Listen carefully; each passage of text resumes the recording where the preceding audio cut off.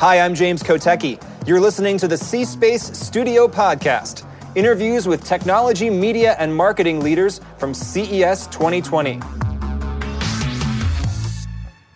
Hi, I am James Kotecki. You're in the C-Space Studio here at CES 2020. With us is Sarah Slane, the founder of Slane Advisory. Welcome to the studio. Thanks for having me. So your background and your profession is sports betting, so that's what we're going to talk about. In fact, you just did a panel about that. Tell me about your panel, The Future of Sports Betting. What an apt name for a panel. What were the takeaways from that? I think the takeaways were, what is sports betting going to look like in 10 years from now? And I think, clearly innovation, research, development, it's going to be a completely different environment than what we're used to. I think people are traditionally used to going to sports books, looking at a big board, placing their bets, and we've really now shifted to a whole mobile experience, which, again, I think allows for a lot of innovation in this space, a lot of fresh blood, a lot of fresh eyes that are going to take a look at the opportunities now to be a part of an emerging market. So what does the data say about who is actually doing this betting, where they're betting? Can you just kind of contextualize us with a few data points? Yeah, I would say that primarily sports bettors tend to be millennials. They tend to be men, higher educated, more affluent. So that generally speaks to the traditional sports bettor, which again I think presents an amazing opportunity for this industry. How do you open up that market? How do you capture more women? How do you capture older women? How do you capture older men?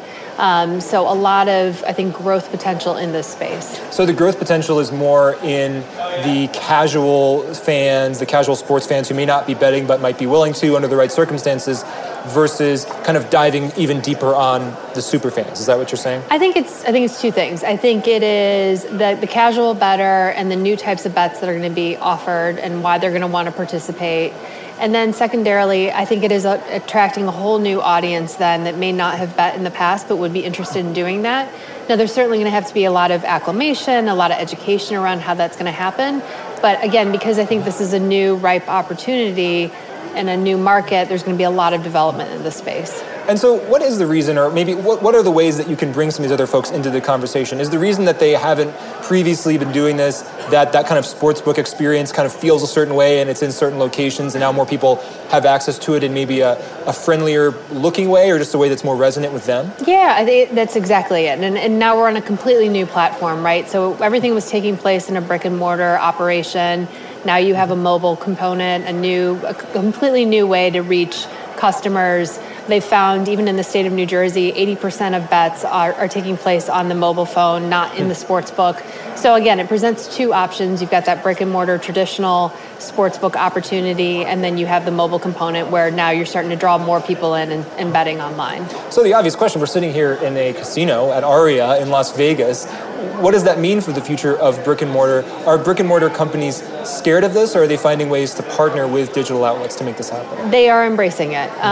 They do see, not just from now, someone that if there wasn't legalized sports betting in the past and now you've got a legal sports book in a casino, they're seeing new customers that are coming in, they're spending money at table games, they're spending money on food and beverage, they're staying the night in the hotel, so there's a definitely rising tide lifts all boats. And then when it comes to the mobile component, they're finding now that this is attracting a whole new customer that wasn't traditionally going into the casino. So again, growing the pie on that front as well. And is the idea that mobile can lead people into these kind of games, that they may eventually go into a casino? And if that's the case, will casinos, as we just discussed, will they look different to maybe reflect more the experience people had originally had on mobile in the first place? Yeah, I think that it definitely helps sort of acclimate that customer. If they're doing it online, then all of a sudden they say, well, I might as well go and try it out in the casino. Mm-hmm. So I do think that those things work in tandem with one another. And we'll continue, I think, to see more modernization and improvements around sports books. We're seeing different forms and shapes that are taking place throughout this country. Sports betting and sports in general is all about data, obviously. And every new kinds of data become available as new things are able to be tracked. Are there new kinds of data that you're expecting that gamblers will have in the future that they don't have today? So I think it's two things. I think that there's going to be access to more data than to inform customers when they're placing their sports bets. And then secondarily is using data to actually drive betting. So a big focus is a thing called in-play proposition betting, which means that while you're watching a game, you're watching a football game, all of a sudden you're able to now to bet on every single play, every single thing that's happening on the field. So that's going to create a whole new element. Golf is another great example where you're going to be able to bet on basically every single play that's happening. And again, I think it feeds really well then for the sports and the media companies as they look now to draw people in for longer periods of time. As you know, the attention span has shrunk. People are not consuming as much TV, and this is definitely a way that I think that will help. And how do sports leagues get involved in this? Are they able to be involved in it? Do they need, for kind of regulatory, legal reasons, to not have anything to do with this, or are there able to be partnerships there that elevate this? Yeah, so the casino industry and the leagues and teams are working hand in glove in making this happen. The leagues are very much focused on how they're collecting that data, how they're selling that data then to the sportsbook operators who are going to use that for that in-play proposition betting. You mentioned sports betting is now legal. Can you give us a quick highlight? And I know you were actually an integral part of this, of the campaign to make sports betting legal. How many states is it legal in now? So we've got 21 states that it's legal in, 14 that are operational, and then the remaining states are still in the process of developing their regs and rules as operators get up and running. Do you expect to see 50 states in the next? No, because I don't think Utah will ever have gaming. But other than that, is it realistic to think that most states will have it? I think right now you have, surprisingly, people probably don't know this, you've got 41 states that have some form of gaming, be it horse racing, lottery, brick and mortar casino. So I think that sports betting will fall in line with that number. And are there any we talked about mobile technology really driving a lot of this. Are there we're here at CES, tons of new crazy gadget ideas being floated around. Are there any technology wildcards, maybe not in the next year, but in the next few years that you see that could kind of disrupt things again? It's a really good question. I mean, I was trying to think about that today and how daily fantasy sports did for the casino industry.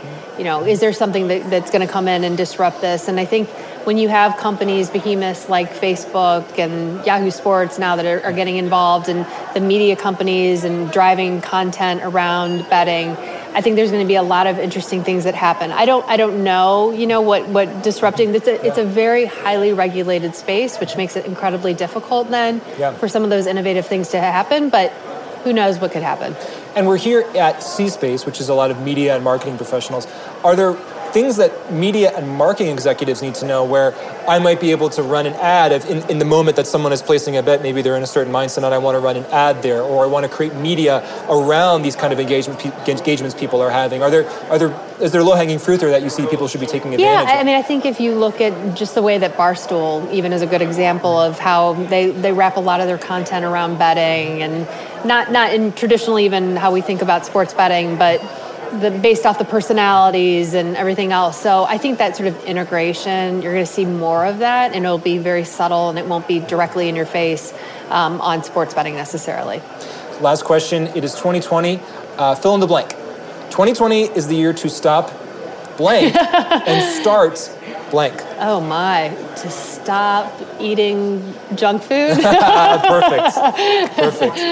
Drink more water. There we go. Well, drink more water. And we will be drinking more water. Place more bets. And here, yes, exactly. Place more bets, drink more water. Here in Las Vegas, a good place to do both. That's right. So Sarah Slane, founder of Slane Advisory, thank you so much for being here. Thanks for having me. Thank you.